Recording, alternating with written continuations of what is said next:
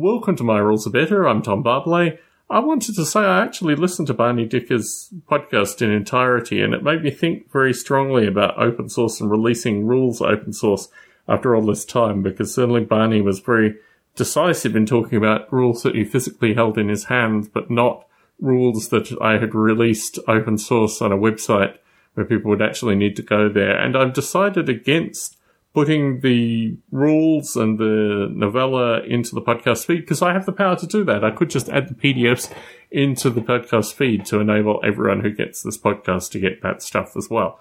That seems kind of counterproductive to me. I would like people to actually go to a website, type it in, download it from there, pursue it accordingly. Maybe I'm wasting my time here. barbalet@gmail.com. Bravo, Alpha Romeo, Bravo, Alpha Lima, Echo Tango @gmail.com if you want to get in contact with me and tell me otherwise. So, what is needed for folks to actually talk about a rule set? Is it just foolish to release a rule set open source and hope through some hope and means that people will actively download it? This is what I'm wondering here. It certainly was interesting listening to Barney's podcast because he's kind of taken some time off from his podcast, but he was doing a lot of fun stuff, doing a lot of engagement, actually meeting up, I think at least, maybe, potentially with other folks that are in the small group that we gathered together periodically and on Discord now, very rarely associated with talking about Barney's rule set. I was thinking maybe I need to actually record a podcast with Barney in the foreseeable future just as a means to air out some, not even dirty laundry, just dry out some laundry that's out there and give him an opportunity to ask me questions, give me an opportunity to ask him questions. But I don't know where Barney's at with that stuff. So it was kind of a strange podcast to listen and think, well, it'd be good to engage. Well, what format of engagement do I need to do? And I think specifically for me, open source, putting stuff online free of charge, nominally easily accessible if people could actually interact with it or find it in some way.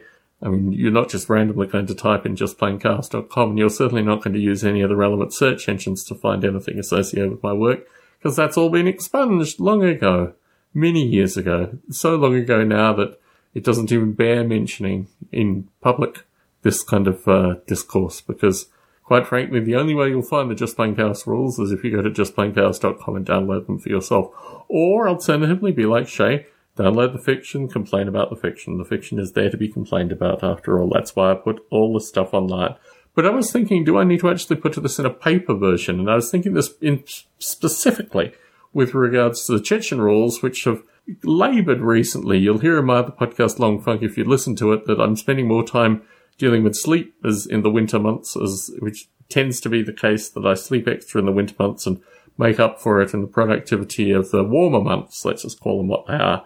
And I think that's probably the case here. And the Chechen rules leave me feel a little unsettled because basically there's nothing positive that came out of Chechnya at all. And the whole notion, as I floated in the last podcast recording, that the Chechens are now just the Australians in the Russian army, left me paused for thought. Like, why, once again, are you diving boots and all into a topic that you don't really have any business being a part of, Tom? That's what I say to myself. That's what I say to myself, even in podcast form.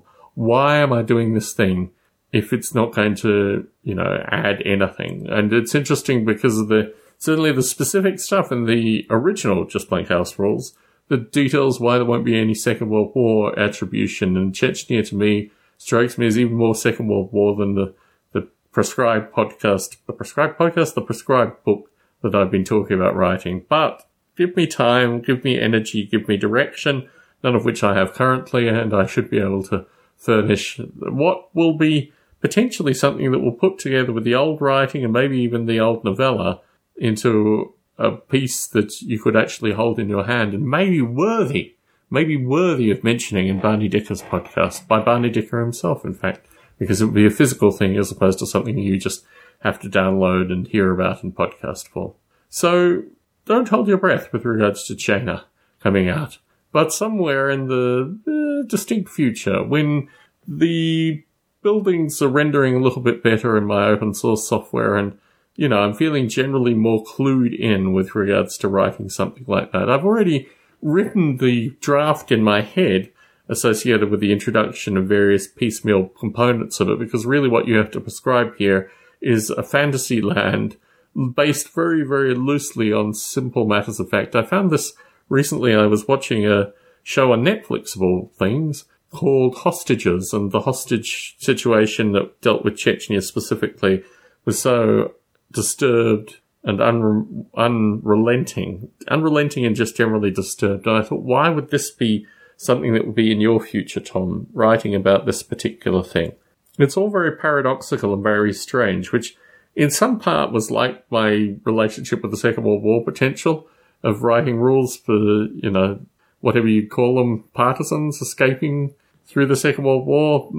Anyway, if you actually download the Just Plain Chaos rules, you'll know exactly what I'm talking about. If you haven't, you probably won't.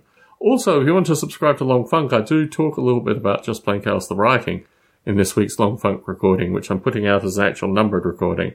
And hopefully with this one I might put out as a numbered recording too, because I need to start doing that on occasion. Or I need to find an RSS publisher that's free that I can put online and just publish the RSS feed explicitly on the front page of this particular podcast recording. Tom Barbalet in Las Vegas, Nevada, signing out.